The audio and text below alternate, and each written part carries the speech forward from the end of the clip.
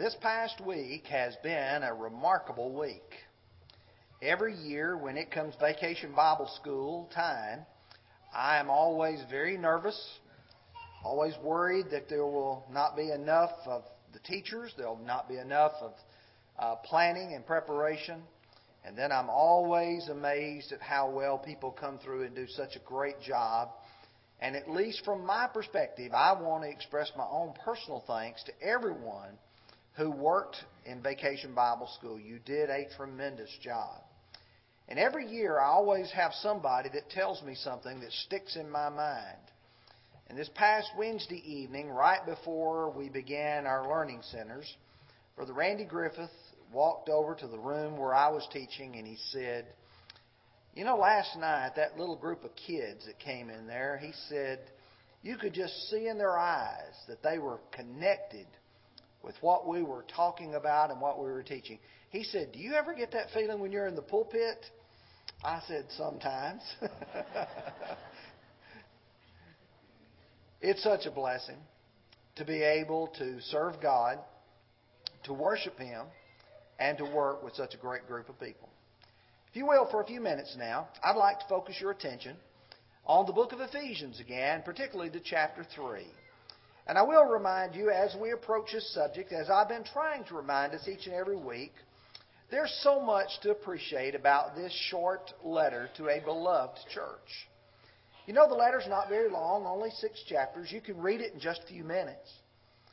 And yet, as you begin to ponder the depth of this book, you begin to realize there's riches beyond measure as you begin to think about the things that Paul said. The very first thing that one is reminded of is how blessed we are. I think of the song. In fact, as I was preparing this, that song, "Praise God from whom all blessings flow," kept running through my mind. Praise God from whom all blessings flow. Praise Him above ye heavenly host. Praise Him, Father, Son, and Holy Ghost. There's so much about which you and I should be thankful as we count our many blessings. And yet, as you go further in the book, you realize that one is reminded how you ought to behave as a child of God. Chapters 1 through 3 emphasize the blessings and the plans that God has made for man. And chapters 4 through 6 talk about how you and I ought to behave as being children of God. And as we begin this final section of chapter 3, we realize that Paul begins with an admonition not to be discouraged. You'll notice with me again verse 13. "Therefore I ask that you do not lose heart at my tribulations for you, which is your glory." Losing heart is a term that is found quite frequently in the Bible. The original King James talks about fainting not. The idea of these words is really an idiom for not being discouraged, not giving up. Paul didn't want the church at Ephesus to give up, to give in. And I think it's interesting because when Paul says this, he's the one in prison. He's the one who's suffering. But he says, it is for you. And he says, that's your glory, that I am able to suffer for you. This morning, I want us to look at 6 things. And I know some of you began to look and say, last week he preached for 30 minutes and had 3 things. This week he has 6 things. Does that mean he's going to preach for an hour? No. I will tell you that as you look at the last part of chapter 6, it's almost as if Paul uses a musical type approach to his teaching. There's a form of music called staccato. And that's where you hit a point real hard and then you move to the next one. You hit it real hard. You hit it real hard. And that's really the way Paul ends chapter 3. And it is with the posture in which one prays. It is the paternity that you and I have, that God is our Father. The progress that we make in our spiritual lives. That we are planted in our faith with God.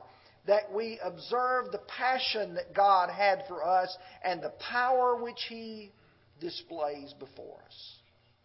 Let's look at these 6 things very quickly. Let's look first of all at verse 14. And there Paul says, "For this reason I bow my knees to the Father of our Lord Jesus Christ." Notice that phrase, "I bow my knees." That indicates a posture. In fact, if you will look at this carefully and you go all the way down to verse 21, you will see him using the phrase ending in amen. This is a prayer, folks. This is what Paul is expressing to God for what he wants for the children of God at Ephesus. But how does Paul approach God? Well, there could be a whole study on the posture that one has in prayer. And I'm not going to go into great detail with that this morning. I do want to remind you that there are different postures which people use. The first one we see in the Bible is that of standing. For instance, Matthew 6 verse 5, "And when you pray, you shall not be as the hypocrites, for they love to pray standing in the synagogues and on the corners of the streets, that they may be seen of men." I suggest to you that they stood because they could be seen, stood so they could be heard. If you go to Luke chapter 18 and verse 11, Jesus says, "The Pharisee stood and prayed thus with himself, God, I thank you that I'm not like other men, extortioners, unjust, adulterers, or even as this tax collector." Notice in both of these, the posture is standing. However, you find that there are times when people kneel. In Luke 22, verse 41, speaking about Jesus, "And he withdrew from them about a stone's throw and knelt down and prayed." If you look at Acts 20, verse 36, as Paul meets with the elders from Ephesus, these elders from Ephesus, "And when he had said these things, he knelt down and prayed with them all." So you can see people pray standing, people pray kneeling, and then there is prostrate. And what that means is a person falls headlong on the ground, prostrating himself so that he exhibits that he's not even worthy to look up.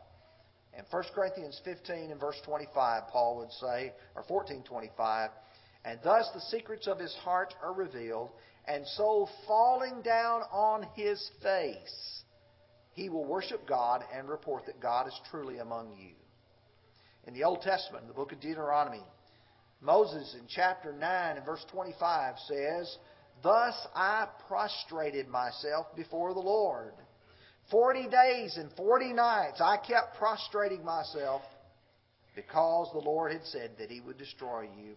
Sometimes when we pray, we stand. Sometimes when we pray, we kneel. And yes, even there's times when a person feels so unworthy, he feels so low that he feels that he must prostrate himself before God. I'd suggest to you as you look at this, Paul is indicating his humility. And he is trying to honor God in the bowing of his knees. The second thing that you will notice is found in verse 15. "From whom the whole family in heaven and earth is named." Now, if you back up and get the last part of verse 13, you find there's the word Father. Here you find the word family and you find the word named.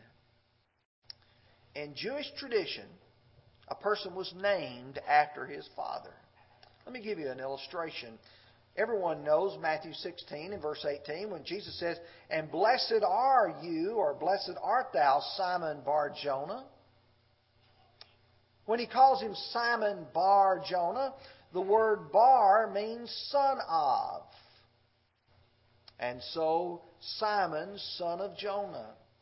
Today we use a similar fashion, but a little bit different. We use as a family name, like mine is Lawrence, Clemens, Flat.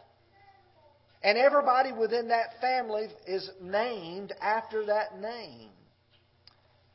Levites were named after their father, Levi. Israelites for the family of Israel or Jacob. You can see that plainly in the Bible. In this context, The word family, the Greek word there is patria, from which we get our word patriarch, and from which the word paternity comes from, to be the head of a tribe, a clan, or a family. Now, there's much to be said about being called by the right name. Everybody on heaven and earth who is as God would have them to be has this name. Where did that name come from? If you go back to the Old Testament, to Isaiah 56, verse 5, Isaiah 62, verse 2, we learn, even to them I will give in my house and within my walls a place and a name better than that of sons and daughters. I will give them an everlasting name, which shall not be cut off. And according to chapter 62 and verse 2, it is a new name which the mouth of the Lord would name. There's an importance in this, folks. What name is that? Acts 11:26, Acts 26:28, and 1 Peter 4:16, he said, and the disciples were called Christians first in Antioch. Or Agrippa says to Paul, almost you persuade me to be a Christian. Or 1 Peter 4:16, if any man suffers as a Christian. That's an appropriate name because it is the church of Christ. We belong to Him. We wear His name. That is significant. Would you want your children known by someone else's name? Would you want your children to go around and wear some other man's name? Well, you'd say, no, they're my children. The same is true with God. 1 Corinthians chapter 1, verses 12 through 15. Now, I say this, that each one of you says, I am of Paul, I am of Apollos, or I am of Cephas, or I am of Christ. Is Christ divided? Was Paul crucified for you? Or were you baptized into the name of Paul? It's important, folks, from whom the whole family on heaven and earth is named. Number 3 is progress. And I want you to notice carefully with me verse 16. That He would grant you, according to the riches of His glory, to be strengthened with might through His Spirit in the inner man. I want you to notice the key words here, strengthened in the inner man. And what is implied with strengthened with might? You know, as I read a passage like this, I've got to say, what is he talking about? What is this inner man? What is this strength about which he speaks? Well, if I pull out the book of Ephesians, here's some things I'm going to learn.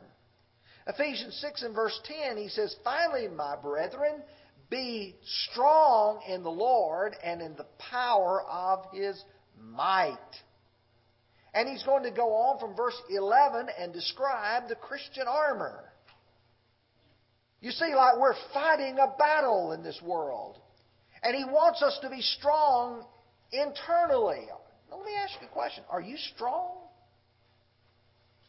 Are you weak? Is your strength in God? Have you been strengthened with His might? Go back with me to chapter 3, verse 13. Where he says, therefore I ask that you do not lose heart at my tribulations. Are there people ready to give up and give in? Most certainly. Do I need someone who will encourage me, help me, urge me to be strong in the Lord? Most certainly. Absolutely. What is the inner man? About what is this which Paul speaks? Well, I'd like you to turn with me to 2 Corinthians 4, verse 16. Because there Paul will describe the inner man. Notice carefully the way he puts it. Therefore we do not lose heart. Even though our outward man is perishing, yet the inward man is being renewed day by day. You folks, you understand there's the outward body, And what it does, it grows old, it gets wrinkled, it has aches, it has pains, because it's wearing out. You may have been to the doctor and he may say, well, your joints, they're just worn out. You may have been to the doctor and he may say, you're not as young as you used to be. You're wearing out. But the inward man can still be renewed day by day. And, I can find some people who physically, they can't pick up very much. Physically, there's not a lot they can do, but let me tell you, the inner man is strong because of the strength that they derive from God. And this is the mind, the will, the eternal soul. Which is going to lead me to what does he mean by saying, through His Spirit. Now, I know a lot of people, when they read those phrases like through the Spirit, immediately comes to their mind this touchy-feely thing of a direct operation of the Holy Spirit. As if God is going to come in my heart, my mind, and my soul and take over and just say, okay, Tony, I know you've been weak, but I'm just going to make you strong. The text doesn't suggest that at all. Man has brought that in. That's not what the text says. Let me take you to the context. Let's see what it is saying. Notice with me chapter 3, verse 5. Same chapter, same context. What's the Spirit doing? In other ages was not made known to the sons of men, as it has now been revealed by the Spirit to His holy apostles and prophets. The Spirit has revealed what? The mystery. The Spirit has revealed God's plan. The Spirit has revealed how God is able to help man through this world. It's not just this. You go on over to chapter 6, verse 17. And there he says, and take the helmet of salvation and the sword of the Spirit, which is the Word of God. The Word of God is that which was revealed. The Word of God is that which strengthens me in my inner man. You pick up that Bible, you read it every day. And as the song the young people sang this last week in VBS, grow, grow, grow. You see, there's some very profound teaching in some of those VBS songs as well. When Paul spoke to the Ephesian elders in Acts chapter 20, verse 32, he said, so now, brethren, I commend to you God and to the word of His grace, which is able to build you up and to give you an inheritance among those who are sanctified by faith. It's the Word of God that's able to strengthen the inner man. Now, verse 17. That Christ may dwell in your hearts through faith. That you, being rooted and grounded in love. There's some key words here as well. Christ dwelling in our hearts. It's as if Christ has been planted in our hearts and now is growing up and blooming in our lives. It makes you think of the parable of the sower. Luke chapter 8, verse 11. And the seed is the Word of God, and you plant it in the heart, and what it does, it produces after its kind. And notice the way he uses this words, being rooted and being grounded, these two participles. And yeah, I do like to look at the original language a little bit. Focusing on this person is fixed. They're not moving with every wind of doctrine, as Peter would put it. In fact, it emphasizes their stability. James 1 and verse 8 says, a double-minded man is unstable in all of his ways. Listen to Paul as he writes the Colossians in a parallel passage. Indeed, if you continue in the faith, grounded and steadfast, and are not moved away from the hope of the gospel which you heard, You hold on to it. You see, Christians are supposed to be those people who do not turn loose. They're planted deep. They draw their nutrition from the love of God, which is going to lead me to the last 2 points here. They go together. I want you to look with me at verses 18 and 19. May be able to comprehend with all the saints what is the width and length and depth and height, to know the love of Christ, which passes knowledge, that you may be filled with all the fullness of God. May be able to comprehend the love of Christ.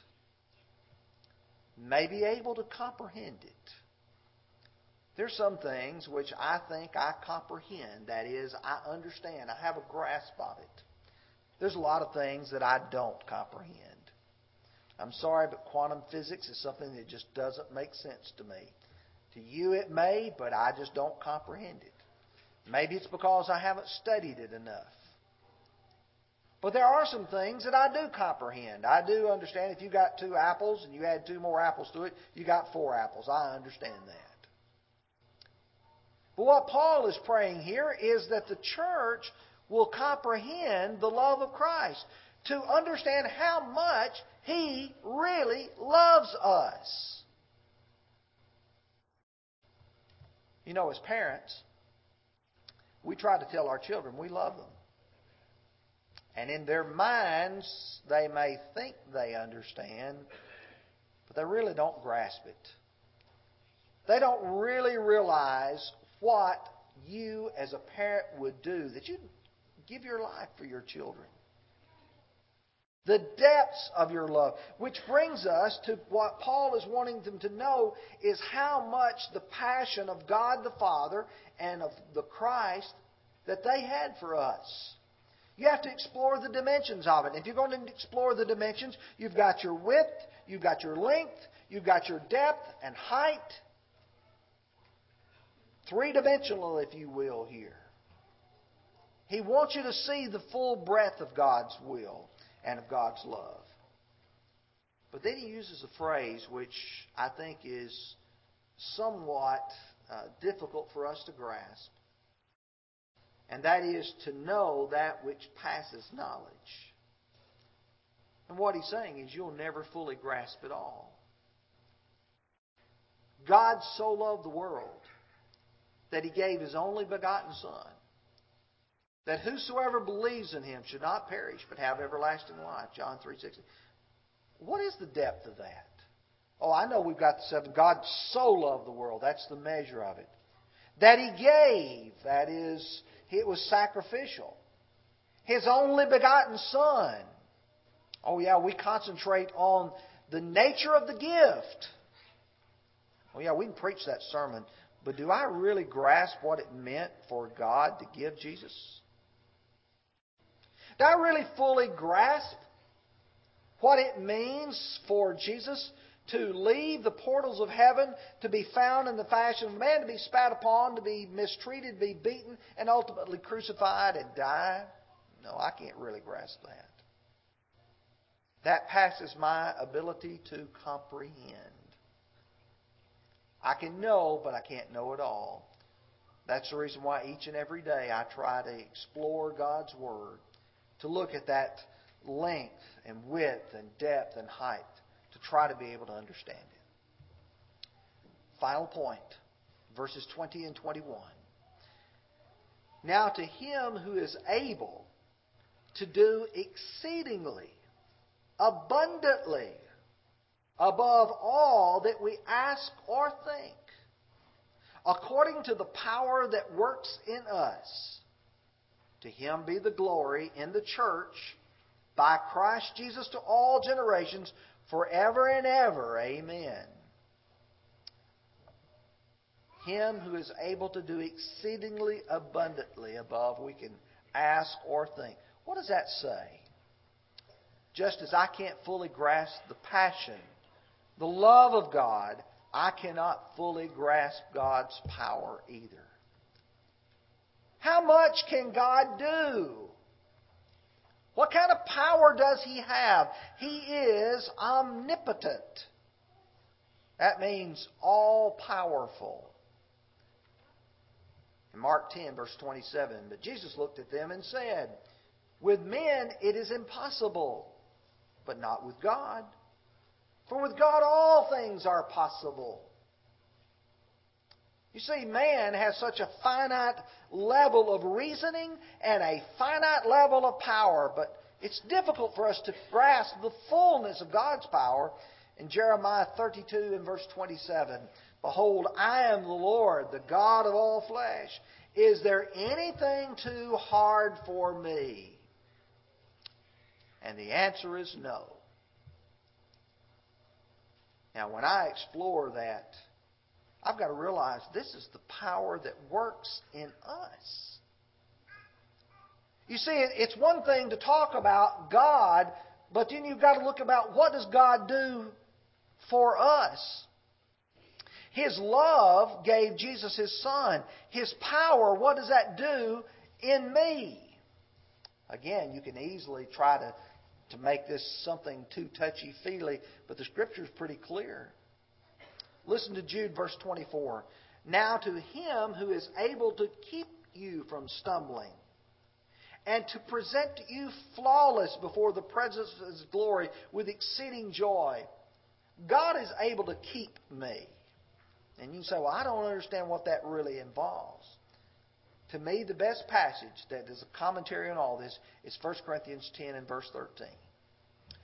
No temptation has overtaken you except such as common to man. But God is faithful, who will not allow you to be tempted beyond what you are able, but will with the temptation make a way of escape that you may be able to bear it. God knows each and every one of our breaking points. He knows how far you and I can be pushed before we can't resist. God will not allow us to be pushed beyond our ability. That does not mean that the troubles will not be difficult or strong. They will be. But it does say that God's power that works in us is able to protect us from being pushed beyond our ability to resist. When I look at these 6 things, one is compelled to praise the God of heaven for His marvelous work among man. If you don't do anything else other than listen to that as you read God's Word, you have gotten a great message. God is worthy of the glory, the honor, the praise that is due to Him for what He has done for us. However, God not only wants us to respond in praise, but also in our passion, our love for Him, and carrying out His will. God loves us. Do we love Him back? What that means is, God has called. Will you answer? If you'll take your song books out and turn to the song of invitation. The song that says, all to Jesus I surrender. I surrender all. Look what God has given you. Will you not surrender to Him? Becoming a Christian by believing that Jesus is the Christ, repenting of your sins, confessing your faith in Him and being baptized. If you are here and you are a Christian, and you look at your life and you see that you're a prodigal son or a prodigal daughter, you can come back and God will receive you and forgive you. Would you come as we stand and sing?